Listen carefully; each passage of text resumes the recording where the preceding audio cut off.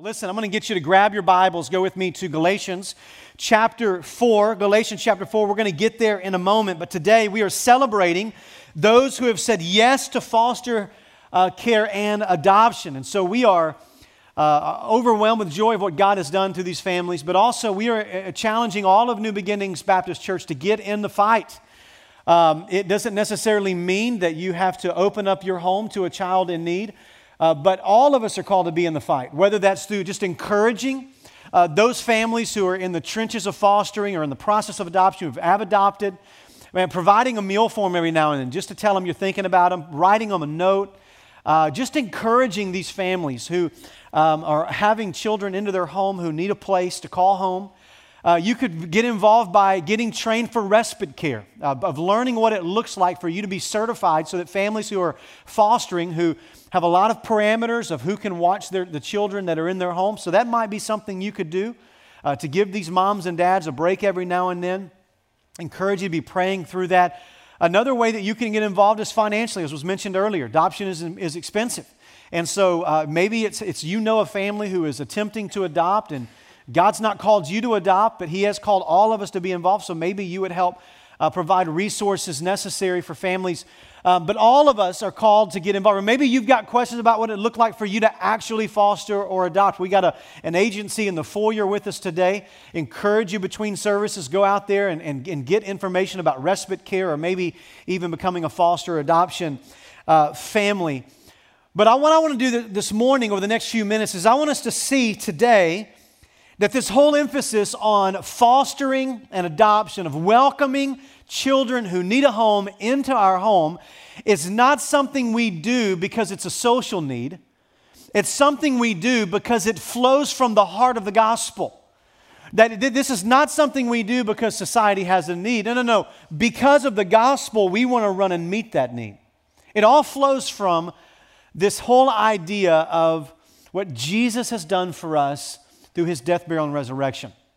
And I want us to see this morning the doctrine of adoption, the doctrine of spiritual adoption. The doctrine of adoption is one of the most life-transforming aspects of the gospel. It allows us to see God's love for us and the depth of His mercy and grace shown toward us, that we, even though we are spiritual orphans, might become children of God.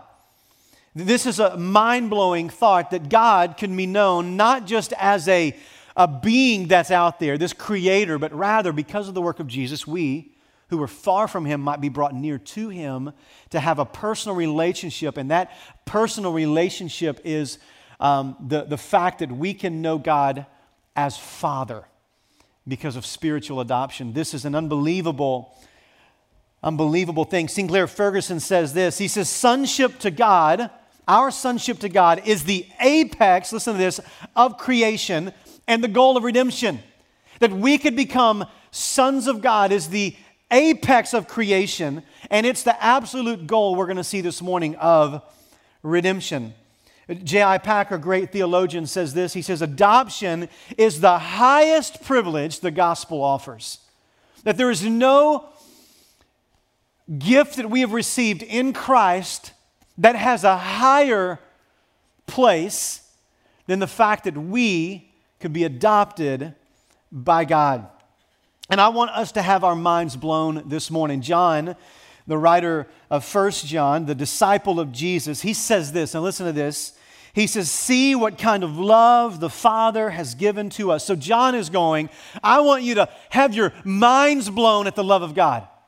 I want you to see the kind of love that God has for us. It's beyond comprehension. So what is it about this love that blows John's mind? He says that we should be called children of God, and that is what we are. John is saying, I can't believe God's love is so amazing that we, who have no right in of ourselves, might actually be called children of God.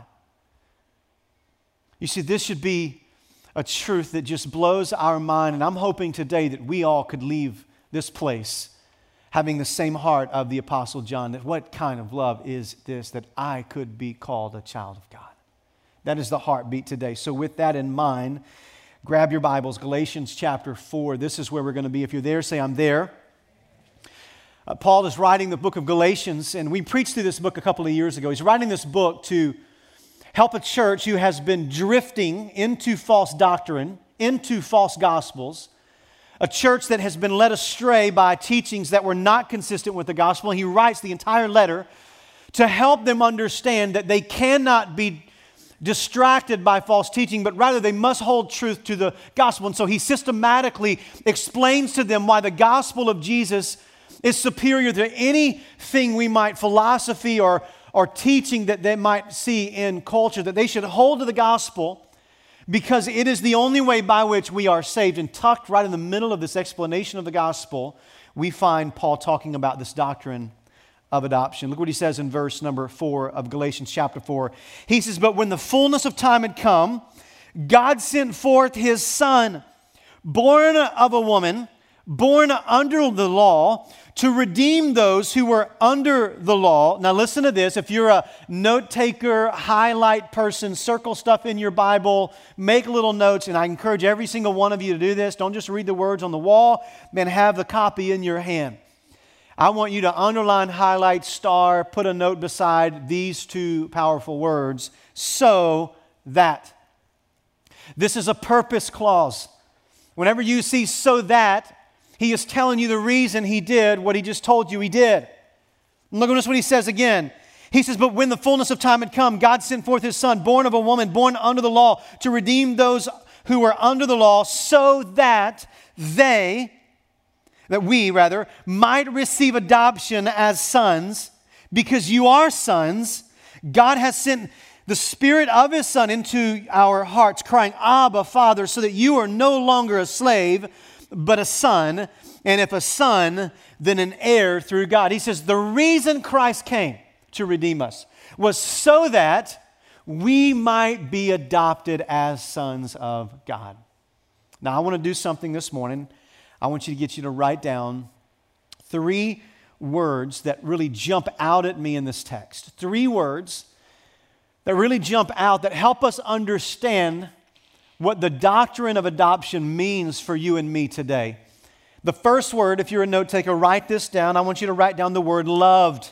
Loved. You are loved by God. This is what we learn from this doctrine of adoption, that we are loved by God. Look what he says again in verse number 4. He says, "But when the fullness of time had come," at just the right moment, listen to this, God sent forth His Son, born of a woman. Now, how many of you in this room this morning are Christmas people? Anybody excited about Christmas coming? All right, now, I'm going to find out who really is all about Christmas. How many of you have already put up your tree and have decorated in this place? That's what I'm talking about. You are my people, all right? You are my people. I mean, only spiritual people do that. Only people who really love Jesus, and I'm teasing. So COVID has done something. I'm seeing more Christmas decorations up earlier than I've ever seen before. In fact, our family might have been the first. November 1 was when we put our Christmas tree up. And we decorated the entire house, and we've been decorating ever since. We're going all out this year. We need a little joy and a little jolly in our home today. So we love Christmas. And this morning, as we confess to you on the way here, I fought an urge, like then there's Christmas decorations, then there's Christmas music, and it's all sacred in our home. And so on the way here, I was like, hey, what am I going to listen to get my heart right, ready to preach this morning? And I pulled up my playlist, and I was so close to hitting the button to play some Christmas music for the first time this season. And I denied, I resisted. How many of you have listened to Christmas music already? Raise your hand. Some of you, okay, good. Some really spiritual people in here. I feel like I need to repent today, because I didn't do it. So we're going to Thanksgiving dinner at Nana's house in Arkansas, and we're going to be listening to some Christmas music on the way. But this is what Paul is talking about here, the coming of Christ. He said, but when the fullness of time had come, God had promised that a Messiah, a Redeemer, was coming to redeem humanity from our sin. And he says, in just the right moment, Jesus came. God sent forth His Son, born of a woman. This is a way for Paul to say that Jesus is God in the flesh. Deity veiled and clothed in humanity. 100% man, 100% God. And just the right time, Jesus in the flesh, God in the flesh, comes to earth. Now look what he says next. He says, born under the law. Now why is this so important? That God comes in the flesh born of a woman, and listen to this, born under the law because Jesus came to live under the same demand and the same expectation that you and I are expected to live under in regards to obedience to God's law. Do you realize this morning that Jesus, when He put on flesh and dwelt among us, that every righteous demand that God has for all of humanity, that was also demanded of Jesus to live? Is that Jesus chose to willfully subject Himself to God's law, to the demands of God. And here is the great news for you and I, is that Jesus kept them perfectly. Is that Jesus not only lived in submission to the demands of the law, but Jesus met every single demand that God had. The perfection of what we are not, Jesus is. And this is possible because He was born of a woman, He was born under the law, and therefore, because Jesus lived perfectly under the law, He was able to provide something for us. Look what it says in verse 5, to redeem those who were under the law, so that we might receive adoption as sons. Now notice what Paul is saying here, is that Jesus puts on flesh, dwells among us. The same demands that we have, Jesus lived perfectly so that He might die in our place, redeeming us from the demands of the law. In other words, so we failed at obeying the law. Everybody say amen to that. It would only take one or two testimonies from the person sitting close to you for us to all get nailed in the room, right? That none of us have met God's expectations. So we are living under the demands of the law. None of us have met the law, but because Jesus lived under the demands of law and met the law, if we are in Christ, we are redeemed from being under the law. We are no longer slaves to sin. We are no longer under the penalty and the weight of our sin because of Christ. Now look what he says here. He says, so that we might receive adoption as sons. In other words, in love, God moved heaven and earth to make us His own. We are loved by God. You see, Jesus was sent by God to redeem us in order to adopt us. To redeem something means, in this particular context, to redeem was the idea of buying a slave out of bondage. To be released from the bondage of slavery because the price was paid in order for the slave to be set free. But see, the beauty of the gospel is not just that we are slaves who have been set free from our slavery, but no, we are not only set free from our slavery, we now have been engrafted as sons into the kingdom of God because we belong to Him now in Christ. You see, this is the beauty of what Jesus does for you and me. You see, Jesus paid the full price demanded for our sin, and He has now set us free. And in setting us free, He has made us His own. The word adoption here in the original language is a compound Greek word, and this word literally means the placement of a son. The placement of a son. That we have been redeemed from the slavery of sin, and now we have been placed in the family of God as His sons. And why did God do this? Because He loves us. You say, how does this happen? You see, by nature, we are sinners, which means, listen, because of our sins, we are spiritual orphans. We are spiritually orphans. I know a lot of people in our culture today say, hey, man, we're all children of God. I mean, we're all children of God. Listen, there's nothing that can be further from the truth in that statement. We are not all children of God. We are all created in God's image. Therefore, we should show respect and love and appreciation because of the image of God is upon our hearts. But listen, because of our sins, the Scripture says we are spiritual orphans. We have been separated from our relationship with God. And there is no way by which we in and of ourselves could ever become the children of God on our own. Not by our best efforts, not by what we do. We are spiritual orphans. But the Bible also says this, check this out. But God in love sent Jesus to die for our sins, and He resurrected from the grave so that by faith in Him we might have a spiritual birth, that we might be born again and adopted into the family of God. I love what W.A. Criswell, great pastor and theologian, says. He says, but in Christ, The gift of sonship is bestowed upon us, and we are adopted into the family of God, not by our poor works. Do we buy it, gain it, win it, achieve it? But it is something that God does for us. Church, do you realize this morning that your place in God's family has been set forever because Jesus took your place on the cross? Now think about this for a moment. Your place in the house is because Jesus took your place on the cross. He paid the debt. He paid the price. Just think about this for a moment. A family who is moved to be obedient to adoption and says we're going to adopt this child. There's an immediate heart connection of love for this child. But there's a price to be paid for this adoption to take place. $35,000 we heard just a little bit ago. $35,000, sometimes it's a little less, sometimes it's a lot more. And so regardless of what the price of the adoption is, here's one consistent reality in every single adoption. That child has nothing of his own or her own means to pay for their own adoption. They don't have the credit for it. They've not done anything to earn it. They don't have the money to pay for it. Never has there been an orphan that has the financial ability to fund their own adoption. Why? Their adoption is fully upon the graciousness of the family being willing to pay the price that they couldn't pay in order they can receive something they didn't earn, which is to be adopted into the family that is taking them in. And the same is true for us spiritually. But God demonstrates His own love toward us in this, that while we were still sinners, Christ died for us so that we who are distant from God, spiritual orphans, might become something we were not before, not because we earned it, paid for it, or had some sort of credit in and of ourselves to deserve it, but because of God and His love and mercy paid it for us. Is there anybody thankful for that today? This is what Christ has done for us. This is what He has done. I mean, this should bring some absolute stability and peace into our life.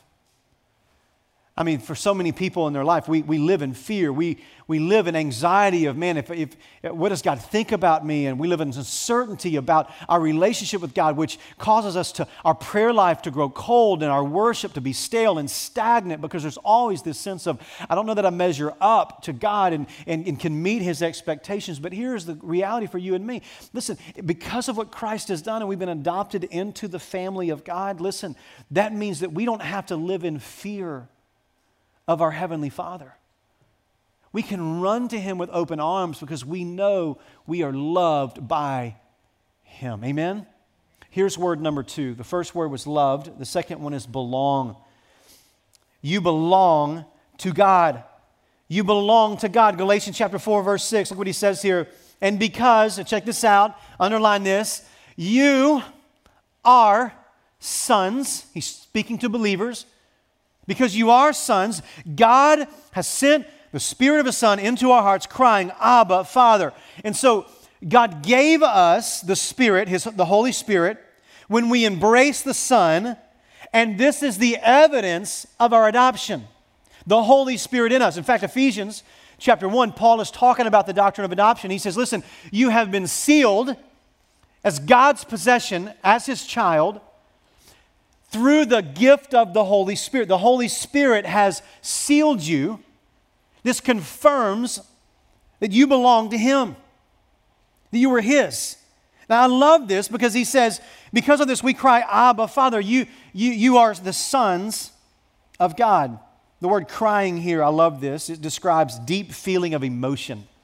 The deep feeling of emotion. The original language here, it's the idea of an unrehearsed communication. And it kind of gives the picture of confidence. Unrehearsed communication, giving the picture of confidence. See what I mean? When my kids, because of the security of the relationship they have with me, they as they grow old, and when they're young, they're like, Daddy, Daddy, Daddy. Then it's like, Dad, and then it's like, hey, you know what I'm talking about? If you have teenagers, you know what I'm talking about. And then it's just like, I mean, that's kind of where it trends, right? But here's what's amazing. Regardless of how they communicate as they get older, when there is something to celebrate, when there is something to grieve, when there's pain felt. My kids know that I have an open door. There is never a moment when there is something. When my daughter, a couple weeks ago, some great things happened. She calls me, Dad, did you hear? Did you see? And she's overwhelmed with this news in her life. So what does she do? I mean, I'm the first phone call. And it's like, Dad, can you believe this? And no hesitancy whatsoever. My son broke his arm. Check this out. This is 2020. So 2020. He breaks his arm, is in a cast for 6 weeks, gets the cast off. 3 days later, breaks the same arm. Yeah. Yeah. So he's wrapped in bubble wrap right now. But my little one, when something hurts her feelings, she just wants to get on my lap and cry. So when my kids feel something, so for instance, when my son broke his hand, I knew something was wrong. I could see it in his face. And we were at basketball practice and he fell and we got up. He was trying to be tough in front of the guys. And I knew something was wrong. And what my son didn't do in the moment, hey, Dad, can I have a little time out here? He didn't go over to the bleachers and get his notebook out and try to think through what he should say to me. And to kind of come up with some script and kind of rehearse it and walk over to me. And he didn't do this. He didn't say, Dear great and gracious earthly Father, if it be thy will, let me bring this one petition to you. I think if my arm is broken, because we always pray in the King James, right? And if it be thy will, could I please go to the emergency rooms where I can get a cast? But nevertheless, if it's not thy will, let your will be done, right? Now, if he would have said this, I'd have been like, what have you been smoking, drinking, chewing? What is going on? No. What does he do? He just comes over to me, tears rolling down his face, trying to be tough in front of his friends. It was like, Daddy, I think my hand's broke. No rehearse. And what do I do? Hey, buddy, come here. Let's get this taken care of. Why? Because he knows he belongs to me. And therefore, if he's happy, if he's sad, if he's hurting, he runs to me. And there's no rehearsed, there's no practice, there's no I hope I get the words right or I'm going to get rejected. No. He runs to me crying, Abba, Daddy, help.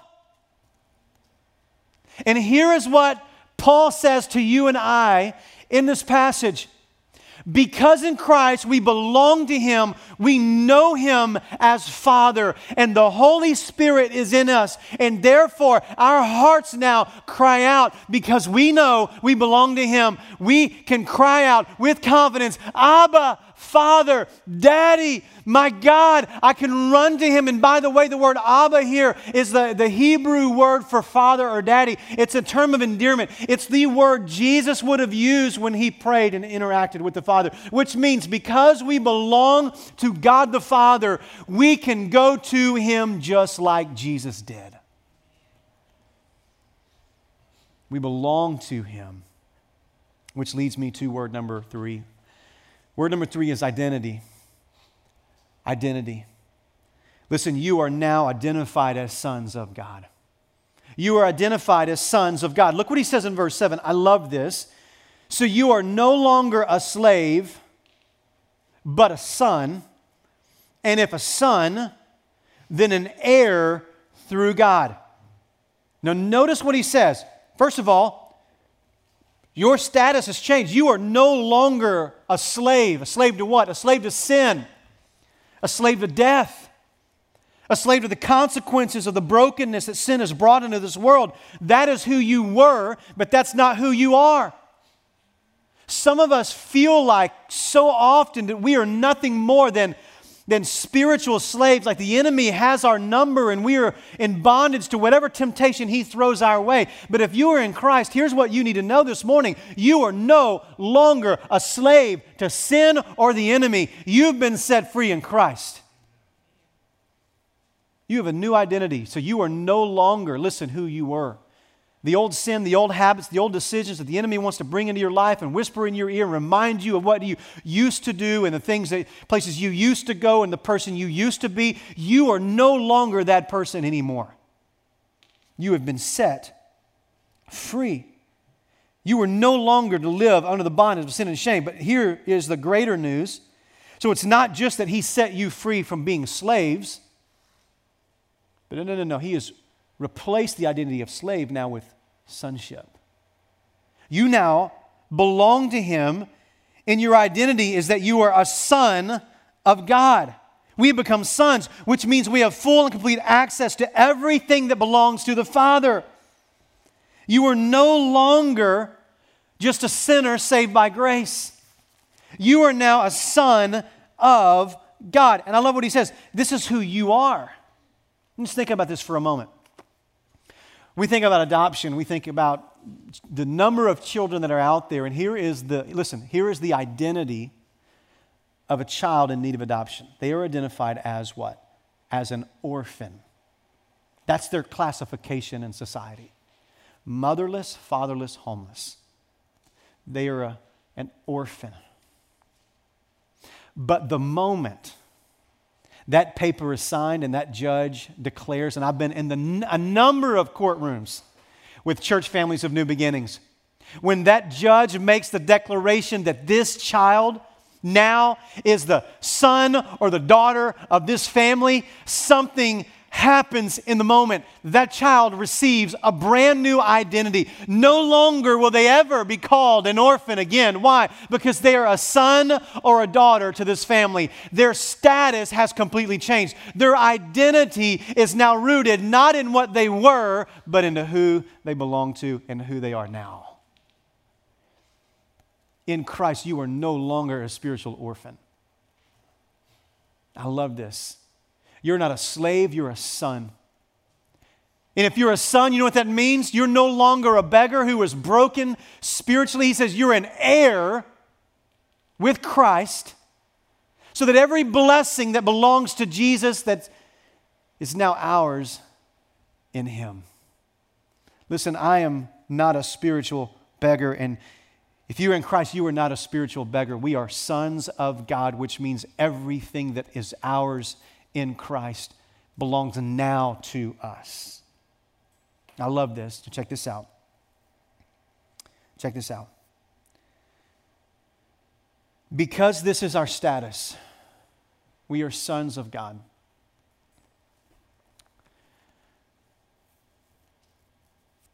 And because that status is ours because we are in Christ. Now, eyes right here for a minute. That means the way in which the Father sees the Son, Jesus, is now the way that He sees you. You need to let that sink in. If we are in Christ, that means we have been clothed in the perfection and the righteousness of Christ. So that when your Heavenly Father, some of you think that the Heavenly Father just looks at you with its perpetual disappointment. And you live with this constant fear. I got to measure up. I got to measure up. I got to measure up. And let me tell you, there have been seasons of my life where I've been so hard on my kids that my kids feel like they can never please me. Any parents guilty of that in the room? That does not produce joy in the hearts of our children. And it does not draw them near, it pushes them further away. But the more my children can rest in the fact that there's nothing they could do to make me love them anymore and nothing they could do to make them love me any less, it does not lead them to hearts of rebellion. It leads them to hearts that delight in pleasing their Father, not because they're earning something, but because something is already theirs. And oh, the transformation would happen in our life when we would realize that that's the way the Father looks at us. Remember Mark chapter 3, when Jesus was starting his earthly, starting his earthly ministry. He's baptized. I love what happens in that moment. Jesus has not performed one miracle. He has not called one disciple. He has not gone to the cross. He has not resurrected. But the Father speaks in that moment and says to everyone, hey, this is my beloved Son.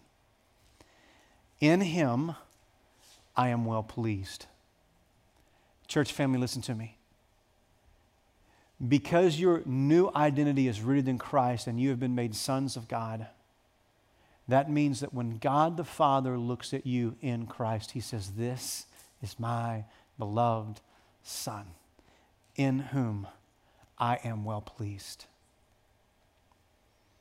How glorious is that? Now, let's just tackle the elephant in the room. Why all this talk of sonship? Don't daughters matter as well?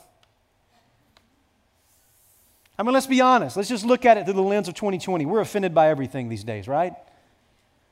And so we look at this and we think, okay, this is offensive because in this passage, if you go back to chapter 3, verse 26, you hear this, "You are sons," repeated over and over and over again. And oftentimes this is an offense. And so here's what we do. Okay, we got to make it more socially acceptable. Let's scratch out the word sons. Let's just put children. Make everybody happy. Or maybe if you're a female, we'll just scratch that out and put daughter. Because after all, women deserve a spot as well, right? Amen? I'd be scared to say amen right now. But we don't want to do that. Because there's something when he continues to repeat this word, "You are sons of God, sons of God." Now, in the audience, this letter was not just written to men, it was written to the church. And in that room would have been men and women.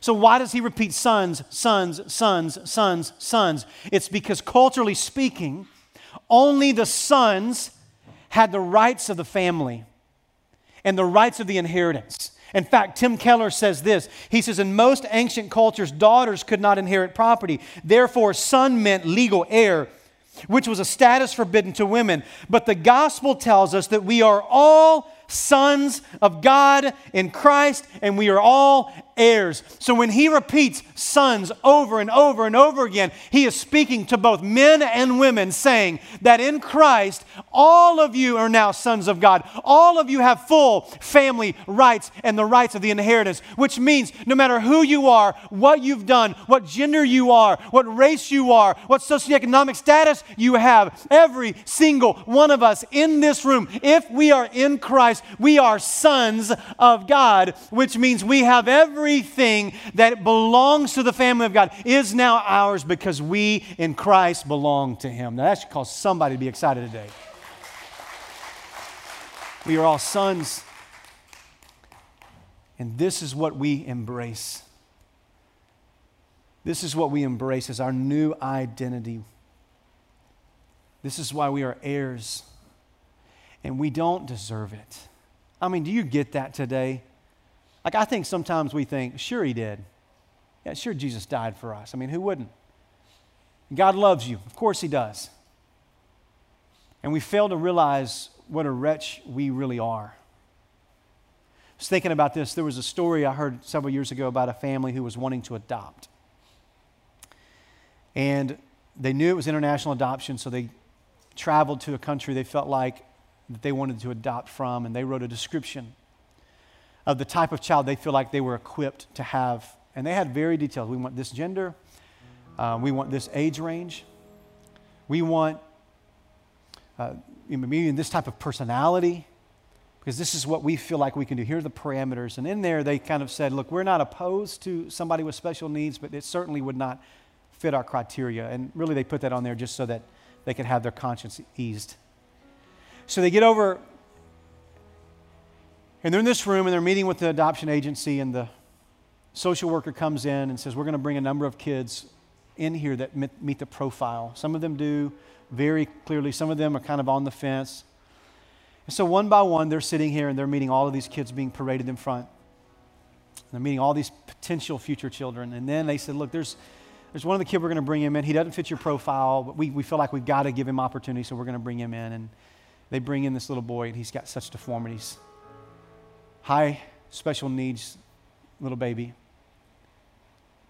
And of course, their heart was immediately broken, but he didn't meet the profile, didn't fit the picture of what they wanted. And they just said, thank you for bringing him out, but we'll pray about it, knowing that they weren't going to pray about it. And they left and said, we're going to kind of discuss all the kids that we've seen, and we'll come back tomorrow and see if we can't narrow down our selection. And they went to bed, and about 3 a.m, this woman wakes up, and she's just crying. She's out of control, and she's shaking her husband, says, you got to wake up, you got to wake up. God told me something. God told me something. He's like, what is wrong? And she says, we need the little baby. We need the little baby that's broken. We need the little baby with special needs. And he said, what's wrong? And she said, in a dream, I was in this arena, and this arena had thousands and thousands of people, and the thousands of people were there to adopt children.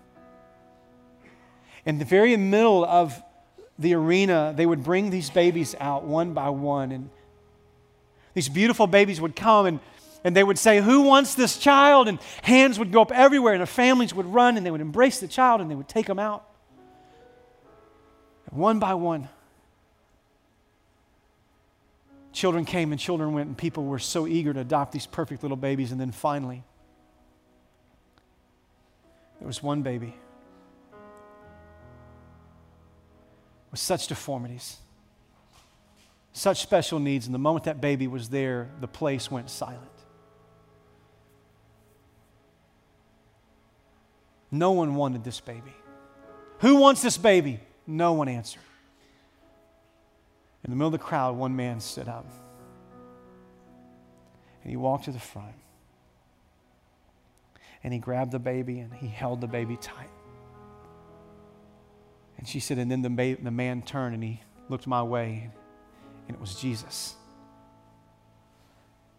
And she said, I began to weep in my dream. I'm looking at this, and there's Jesus' face. She said, I got to see the baby. And so all of a sudden, it felt like I zoomed in, and the cover was taken off the baby's face, and the baby looked my way, and it was me.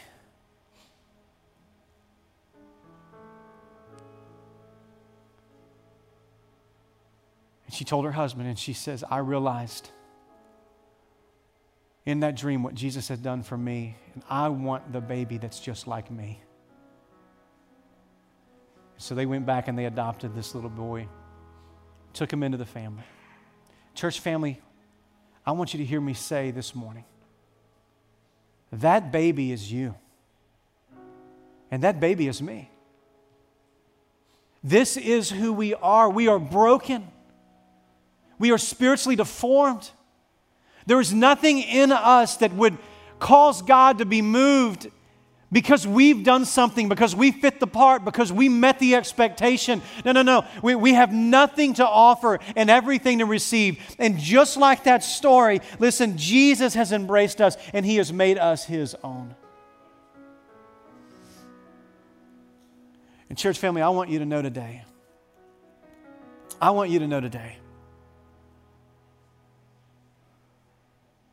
that if there's anything we discover in the gospel and this doctrine of adoption, it is simply this: you are loved by God. And now in Christ you belong to Him. And you've been given a new identity which should change everything about who you are. I'm going to ask you to bow your head, and I'm going to pray over you, and we're going to be dismissed. Pastor Matt's going to come up. Some of you in the room this morning, the truth is you need to be adopted. You need to trust Jesus as your Lord and Savior today. Give Him your life. And if you're here today and you've never trusted Jesus as your Lord and Savior, then right now you can do that. You can simply confess that you're a sinner. Trust that Jesus' death and resurrection was enough to pay the price for your sin. And ask Him to be the Lord and the boss of your life. And here's what He says He'll do. He will adopt you into His family, redeem you from your sin, and make you His very own. If you've never done that right now, just do that. And then when this service is over, I want you to make sure that Pastor Matt's going to be hanging up here at the front when we dismiss. Come and let Him know. Others of you in this room this morning, you feel like God is a million miles away. And this season of coronavirus has caused you to doubt everything about God's love for you. But I want you to know, if you're in Christ today, that you are loved by Him. He has not forgotten you. You belong to Him. He will not abandon you. And you have an identity in Him, and you are not defined by whatever circumstances you're going through. And maybe today you would just cry out, Abba, Father, and run to your daddy with open arms. Others of you in this room this morning, maybe God has stirred in your heart because of what God has done for you, a desire to go and be a person who wants to extend that invitation to children in need. Maybe you want to be an adoptive parent or a foster family. Whatever it is, you walk in obedience to it. God of heaven and earth, we love you and we thank you for who you are, what you've done, and we ask now in the name of Jesus, you would save those who need to be saved. Bring those who feel like you're far from them near to your heart, and that you would lead us into obedience in whatever capacity you've called us to get in this fight for children in our community. We ask all of this in the name of Jesus. And God's people said,